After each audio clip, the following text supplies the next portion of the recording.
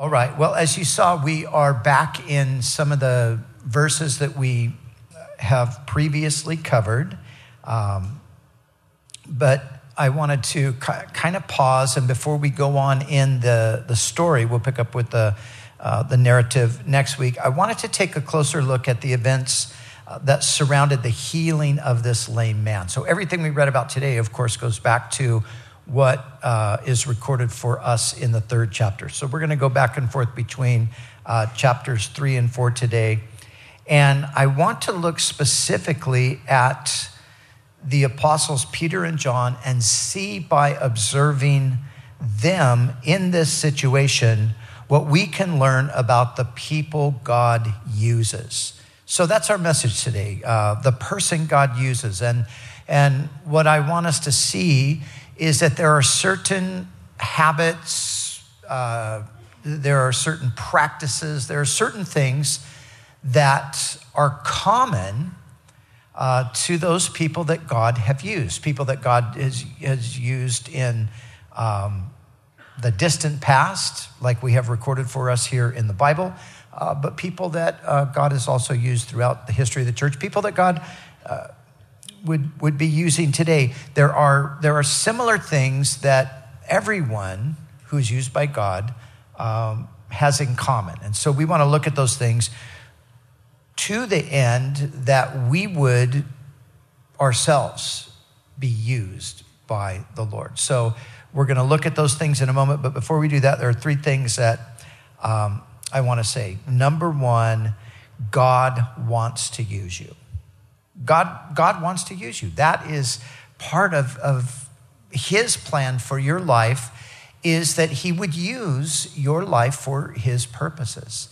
When I was a really young Christian, I'll never forget when I first heard this verse I want to share with you.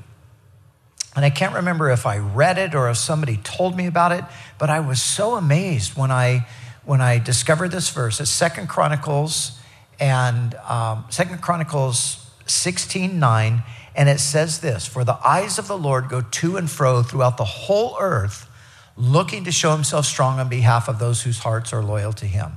And I remember when I first heard that, I thought, wow, that is so amazing. Because even in those early days, I felt within me, I felt a desire. I wanted to do something for God. And then to find out that God is actually looking for people that he can work through, that just really, really fascinated me and excited me and, helped me in moving forward and serving the Lord, because I knew that he wanted to work through my life. So I want all of us to know that right up front. God wants to use you. Secondly, we need to know this: there is so much joy and fulfillment in being used by God.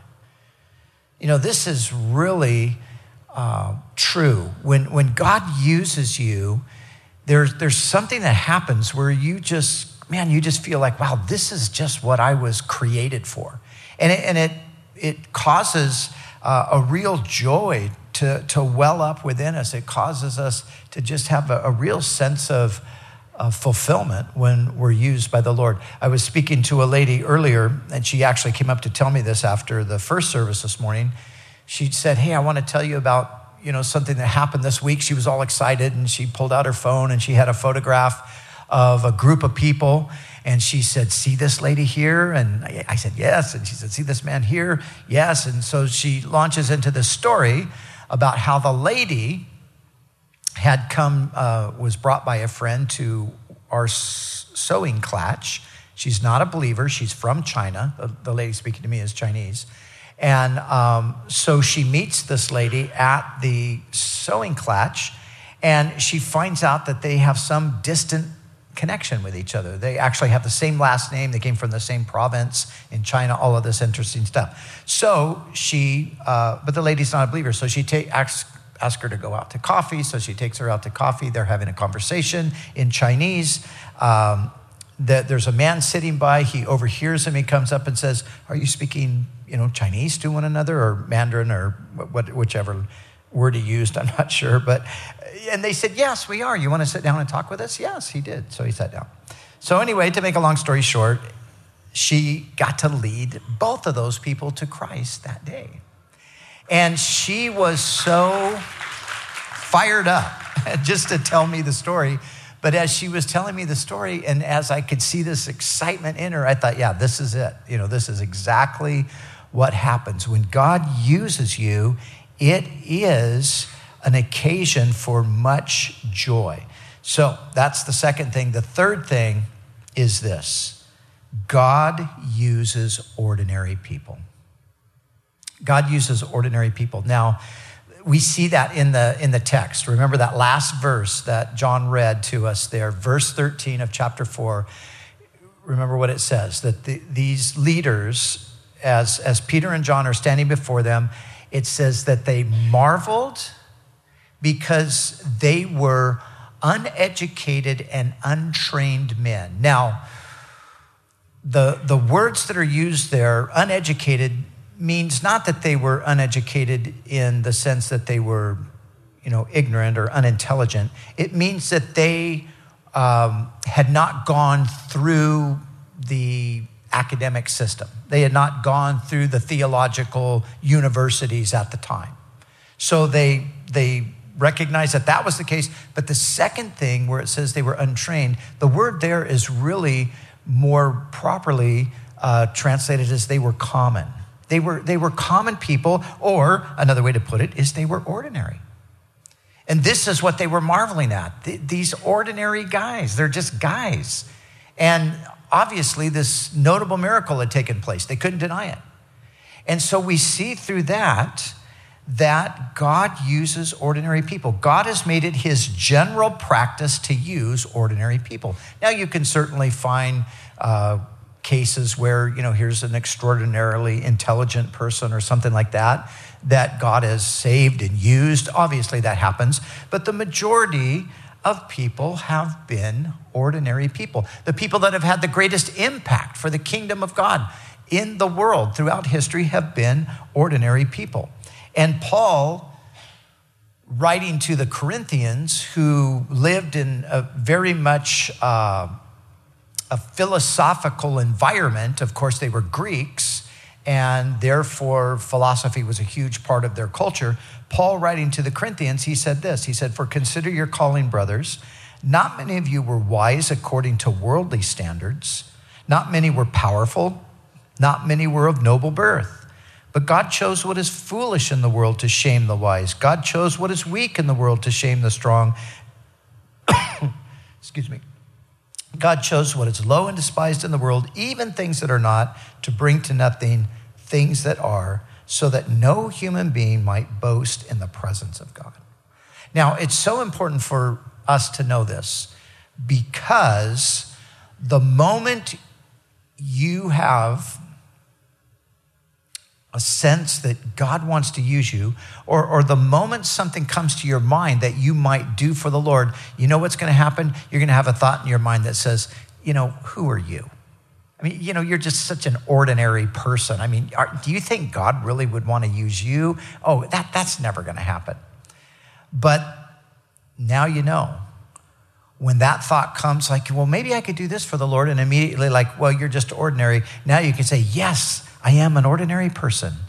And those are the people that God uses. So I wanted us to just have that as kind of our foundation. And now I want to move on and look at certain things about these guys here in the story, and through that, learning from them about the people that God uses. So the first thing I want you to notice is in the very first verse of chapter 3, where it tells us that Peter and John went up together to the temple at the hour of prayer. So here's the first thing we learn. They prayed. People that God uses are people who pray. Now, praying, of course, is we're talking to God.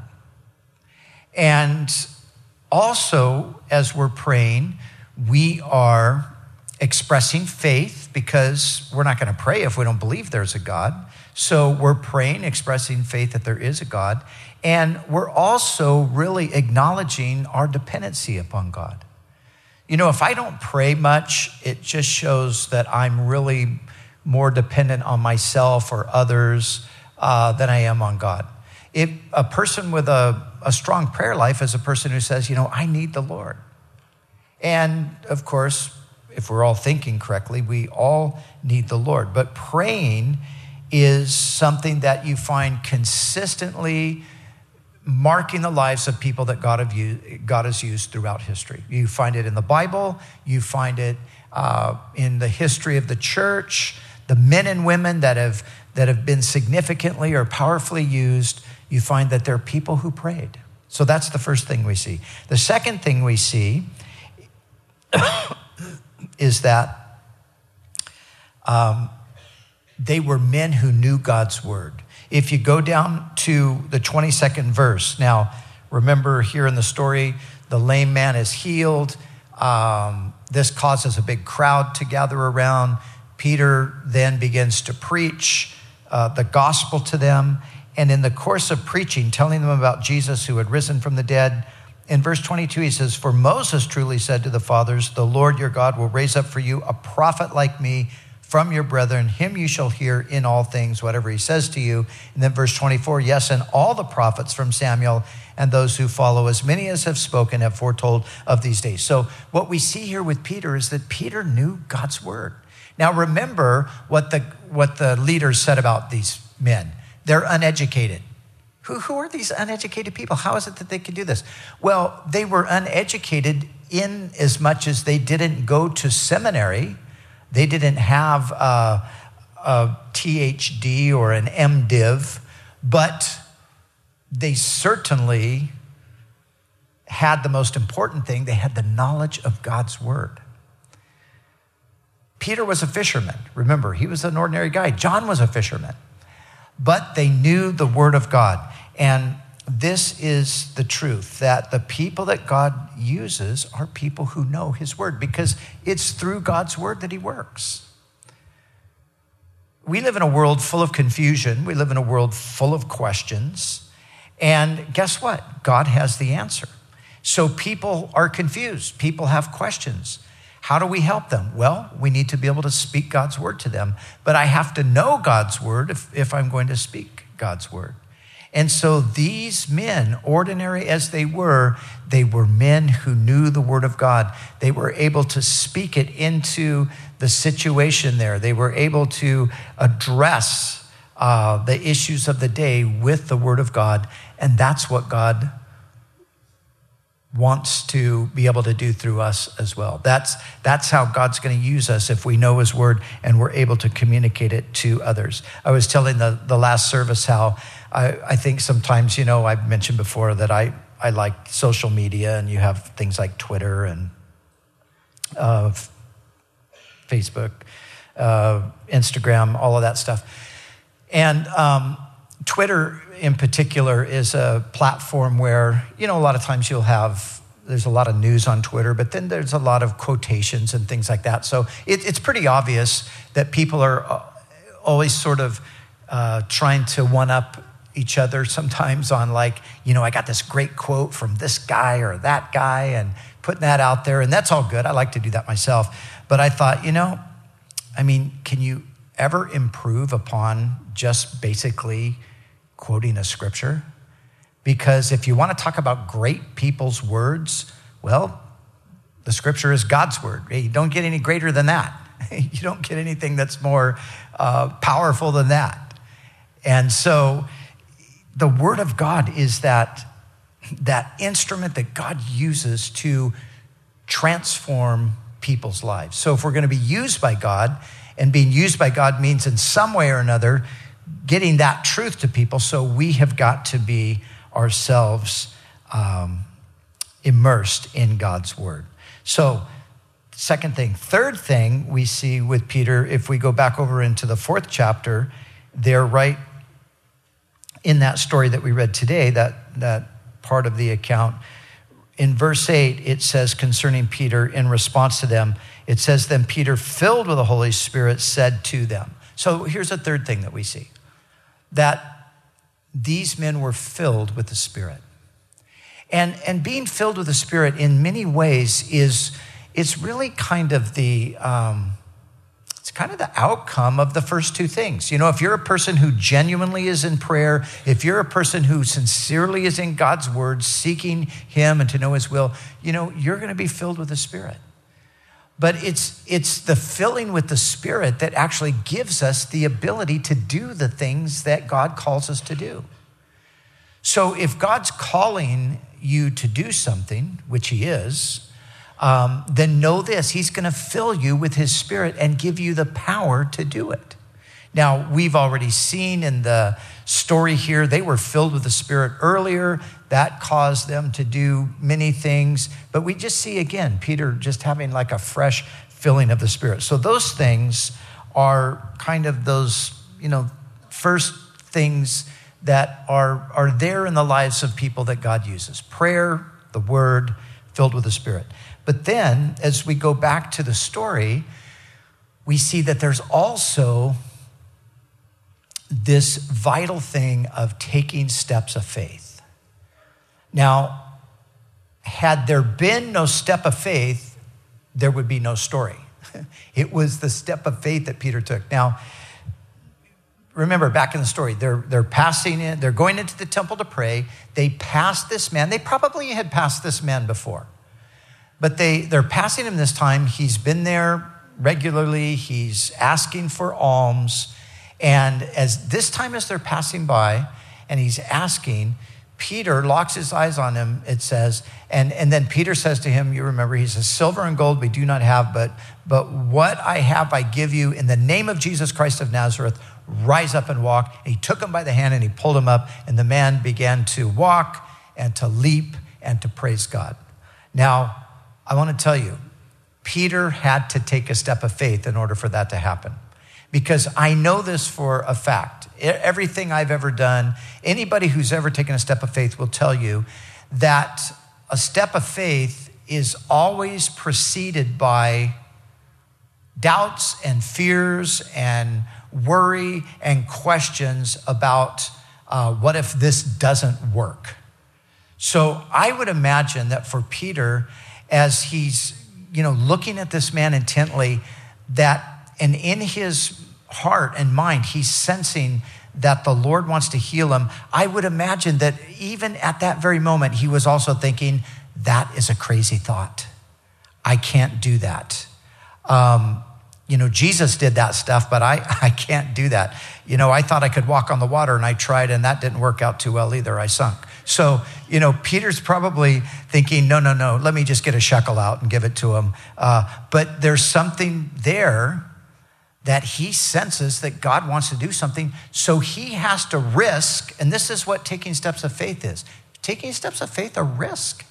He has to risk looking utterly stupid if he says, stand up and walk, and the guy just sits there. So that's a possibility. But he has got to push against all of that and just take the step and go. That's what we have to do too. Because listen, whenever you start to move in the direction of doing something for the Lord, all of those same kinds of things are going to come up in your head. You're going to think, well, who am I to ever think that I could do anything like that? I'm just an ordinary person. We've already talked about that. You're also going to think, well, gosh, what if it doesn't, what if I'm wrong? Or what if it doesn't happen? And guess what else is going to happen? When you tell people, I think the Lord wants me to do this, they're going to go, oh, that's ridiculous. God doesn't want you to do that. You're going to have to fight against all of that stuff. But that is just the way it is, because living by faith, taking steps of faith, which everyone has to do, which is the way the church has advanced throughout the ages, because people have done this, you have to push through all of those objections. You have to step out into the unknown is really a good way to see it. Because the situation that calls for faith is always a situation that's beyond you. If it's not beyond you, you don't need any faith. If you can figure it all out in advance, you don't need any faith. But guess what? Most of what we do as Christians requires faith. It doesn't make sense. You can't figure it all out. But you sense that God is saying, listen, I want you to do this. And you're like, oh, oh gosh, okay, I guess. And so I told you recently, we were in the Middle East recently. We were in the country of Cyprus, and we were there doing a conference, and our friends who pastor a church there in Paphos, the city of Paphos in Cyprus. So the previous year when we went to visit them, their church was in a home, and it was in a residential area. It was very beautiful the way it was set up, but it was in a home, in a residential area, and everybody agreed that they needed to get out of that residential area and to get more into a location that was accessible, something that people could see. So when I was there the first year, the pastor, his name is Tim, he took me to look at this old dilapidated hotel and see, maybe we could get that and turn that into a church. And it was, no, it just wasn't going to work. But it was obvious that they needed a new building. So we come back to Cyprus this year, we find out, I didn't know this, we find out they've got a new building. They've got a storefront right on the main street in the town, and it's just this amazing thing. It's just the perfect setup. It's a perfect location. It's everything that we had talked about the year before. So I say to Tim, how did this happen? And he says, well, here's what happened. So, he was putting feelers out. He heard about this place, knew that it was available, got together with the owner, told him who he was, talked about the possibility of getting it, and everything was wonderful until the price came up. And so the guy, Tim says, so, what are we looking at here as far as cost? The guy tells him, and in Tim's mind, he's like, well, that's never going to happen because we don't have, not only do we not have that kind of money, we don't have any money. And so, they go on in the conversation a little further, and the guy sort of presses him like, so, well, what do you want to do? If you're interested, great. If you're not, then I got to move on to the next customer. So he says to Tim, so what do you want to do? And Tim goes, we'll take it. And as he said, we'll take it, he's thinking into my mind, what am I saying? Why did I say we'll take it? We don't have any money. But he just had a sense from the Lord. He was supposed to just trust God and take a step of faith. So he did, and then he told me that a couple days later, he gets a letter in the mail, he gets a check, a friend says, hey, God just put it on our heart to give you, here's $10,000. And then a couple days later, another check comes in the mail for the same amount. And so all of a sudden, they've got like 35 grand that has just come in seemingly out of nowhere, but it's exactly what they needed to be able to acquire the place and to be able to get it, set up. It's funny because when we were there a couple of weeks ago, we kind of just felt like, we need to help them out a little bit. They still got some construction. So we got home and the board, we talked about, sending them a little bit of money. And so we sent it, and Tim just got back to us and said, thank God, because we had absolutely no money to finish up. And thank you so much for the gift that you guys sent, because that will help us to do it. But I tell you that story because it's just an illustration of the way it goes. This is what taking steps of faith is like. A few years back, several years ago now, I visited a friend up in Glasgow, Scotland, with another friend. We were there together with a friend named Martin. And Martin Tatton, he's an engineer by trade, and that's his, that's what he does vocationally.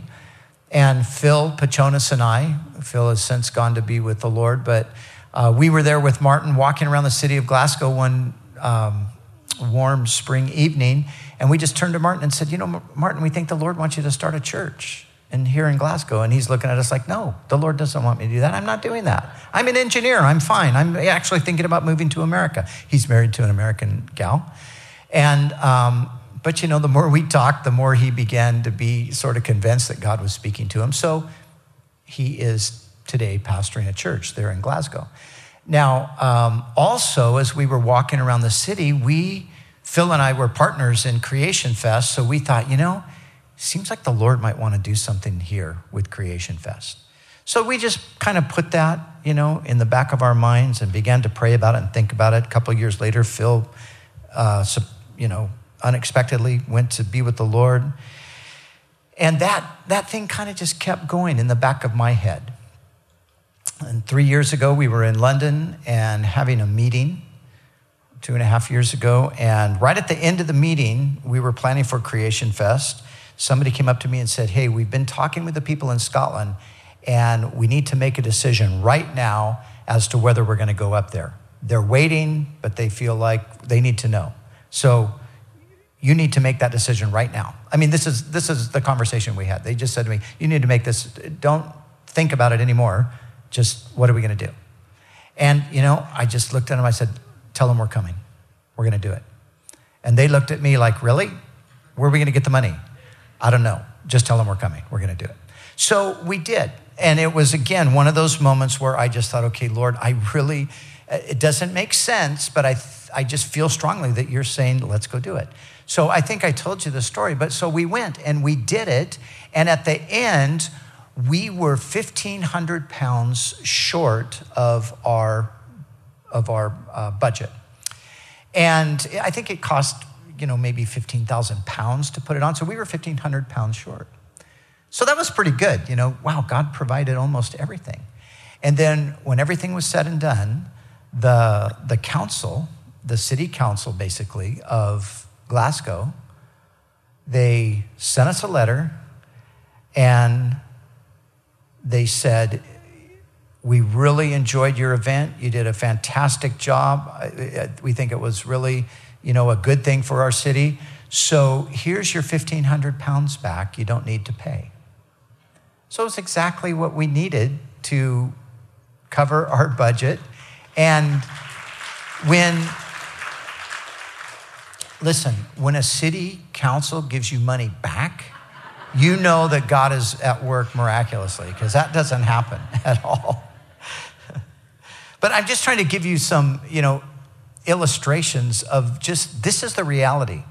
And whether it is, getting a church building in Paphos, Cyprus, or whether it's doing an outreach event in Glasgow, Scotland, or whether it's you just stepping out in your community or on your job or going on a missions trip or getting involved in some sort of ministry, it's always the same thing. There's always going to be that point where you have to take a step of faith. That's just the way it goes. And I've said this before, I would prefer not to live by faith. I would be happy for God to just say, hey, here it is. I'm going to do all of this. And, this is what we're going to do. And by the way, here's all the money to do it. And just go out and it's going to be a great success. Gotcha, Lord. I'm going. That would be fantastic. But it doesn't work that way. Everybody who's ever done anything for the kingdom of God has done it by faith. So you got to take the step of faith. And that's what Peter did on that day. And that just began a series of events that, we could even say that are still going on today. Now, the final thing, the fifth and final thing here, and this kind of wraps it all up and ties it all together. We're looking at the things, that those who are used by God have in their lives. This is the final thing. What did they say about these guys? They looked at them, they marveled, they are uneducated, they are just common people, but they took note that they had been with Jesus. That was the key. They had been with Jesus. But the truth of the matter was they were still with Jesus and Jesus was with them. That's why these things were happening.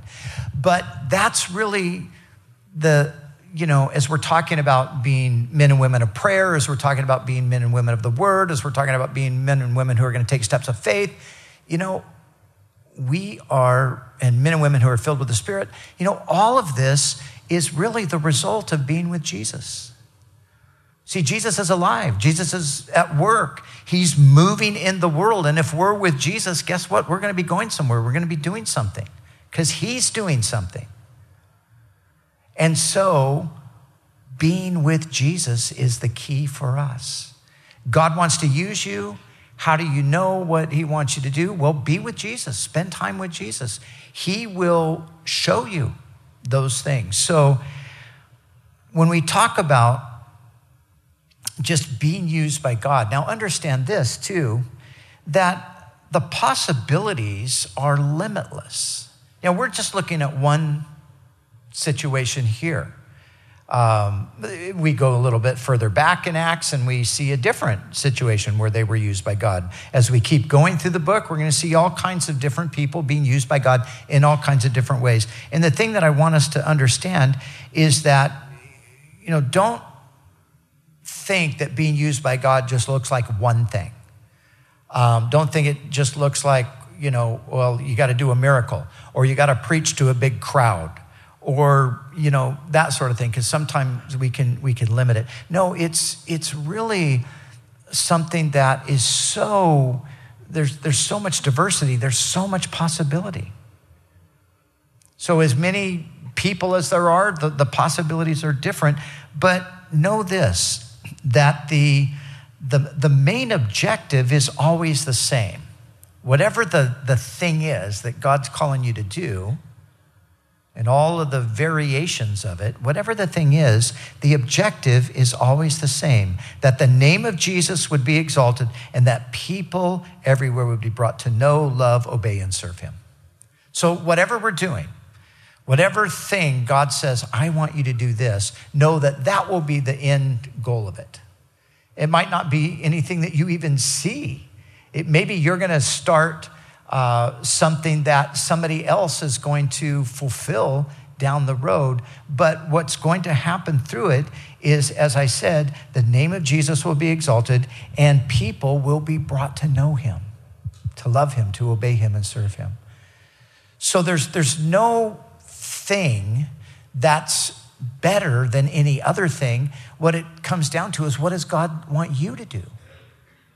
If you think of just the vastness of God's kingdom and all of the different people involved and all of the different personalities and giftings and all of that sort of thing, you can see that God has people that he just says, look, I want you to do this.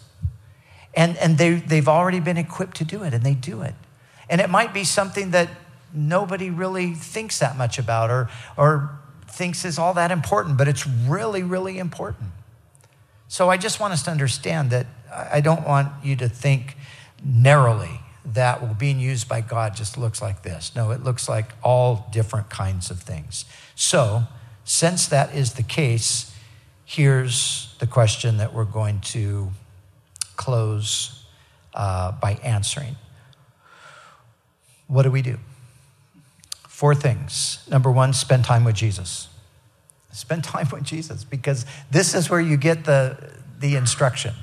This is where you get the calling, if you will. This is where you get the sense that, the Lord wants me to do something. It's through spending time with the Lord. Now, we have to fight to do that today, don't we? Because we live in the age of distraction. With all of the amazing advances in information technology and all that stuff, we've also added just a ton of distractions into our lives. And I know that I have been distracted many times. We have to be intentional and say, I need to spend time with Jesus. So I got to step away from this. I can't get bogged down with that. I need to, keep that electronic device off for this time. And I need to make sure I'm spending time with Jesus. Secondly, we make ourselves available. Just make yourself available. Somebody once said, it's not ability that God is looking for, it's availability. And it's true, because the ability comes from the Lord. You see, you might think of doing something for God, and maybe there's even an idea in your head, or maybe somebody's said to you, hey, would you like to do this? And you think, I can't do that. How can I do that? I don't have the ability. Well, here's the good news. If you're available, God will give you the ability. He just wants you to be available. So make yourself available to the Lord. And then thirdly, pray and watch for opportunities. So listen, when you sincerely pray, Lord, I want you to use me, he is going to take you up on it. I guarantee it. Because he wants to use you already. We've already seen the eyes of the Lord go to and fro throughout the whole earth. God is looking to use people. He's looking to work in people's lives. So when you sincerely say, he's not going to force you to do anything for him, but when you sincerely say, Lord, I want you to use me and show me what you want me to do, watch for the opportunities because they will begin to come. This is the way it works. It begins to happen. Now, I had an experience this past week that kind of illustrates what I'm talking about here. So I had a friend come and see me, and she was telling me, just kind of catching up, and then she was telling me about something that was on her heart about prayer. And as she was telling me about this, and I was sitting there listening, I really was resonating with what she was saying. I was thinking, yeah, Lord, it seems like there might be something to this. But at the end of the conversation, she said, but let me just say, I don't feel like I'm called to lead it, but I think I could be part of a team. And I said, well, good. Okay, well, let's just pray for that. Let's pray that if this is something that the Lord really wants to see develop, then let's pray that God will put together a team. So we did. We prayed that, and she left, and that was the end of that. 2 days later, I had another person come to see me, not related. These people don't know each other at all or anything. And so the person sits down, they start telling me, this is something the Lord's been putting on my heart. I've been doing this, and showed me some different projects they were doing. And then that person said, and I've been thinking about this prayer thing. And that person basically started describing exactly what the other person had described 2 days before. Exactly. I mean, just like really exactly. Not just like a similar thing, but the identical thing. And then he says to me, but I don't know if the Lord wants to do this. And I said, well, let me tell you something. 2 days ago, sitting in that very seat where you're sitting, another person was telling me the same thing. And I said, let's pray about it and see if God will put a team together. So maybe you're a team member. Maybe the Lord is doing this. And then a day later, I told a friend about this whole thing. Before I could finish telling him the story, I see tears running down his cheeks because he's like, the Lord's been putting this on my heart. So that's fresh illustration from this week about what happens when you start to pray and ask God to show you how he wants to use you. He will bring about the opportunities. A door will open up. Something in your heart that's been there for a while will suddenly come back, and you'll think. And then, somebody might contact you and say, hey, are you still interested in this? Or we're going to go here and we want to do that. Would you want to come along? Or, whatever it is. But those are the things. And then, of course, what do? You step out in faith. You just got to jump in. You just got to go for it. And so you've prayed and asked that the Lord would show you, and then opportunities start to come. And there's going to be, like I said, in your own brain, there's going to be like, oh no, I'm not really the person, and I'm just so ordinary. Okay, we already know God uses ordinary people.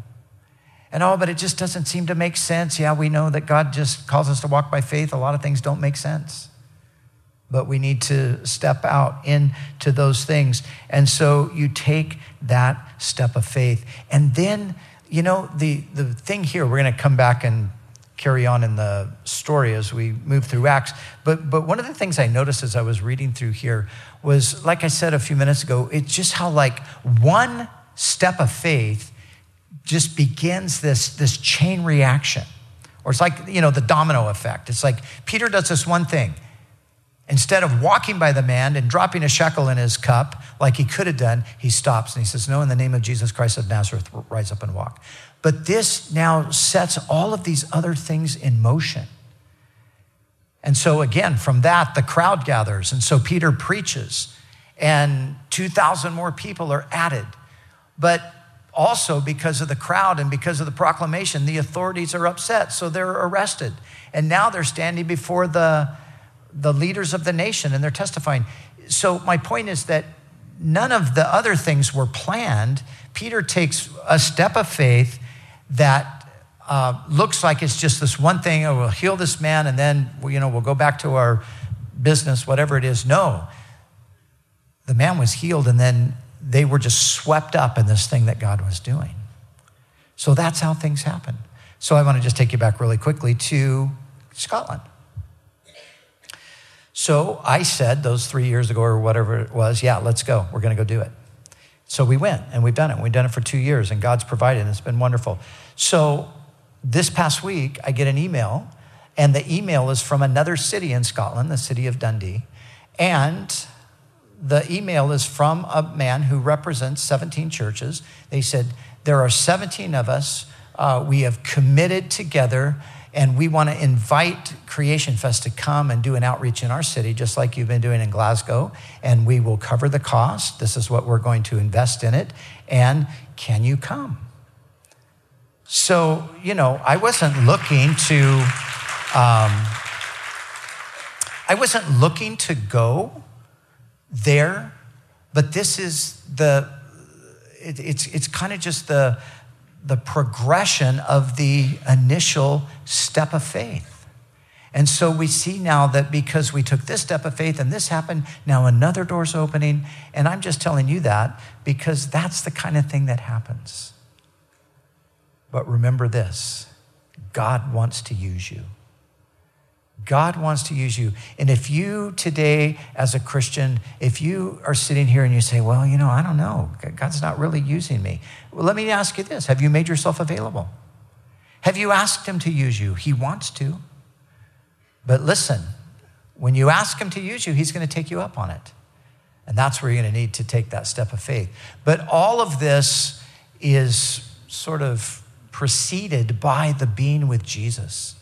Let's be with Jesus. Let's spend time with the Lord. There's so much to do in the world today.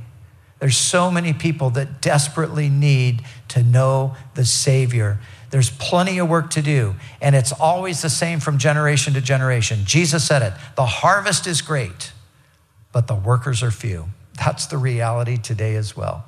But here we all are, and let's just say, Lord, here am I, like Isaiah did many centuries ago. The Lord said, who will go for us? Who can we send? And Isaiah just said, here am I, Lord, send me.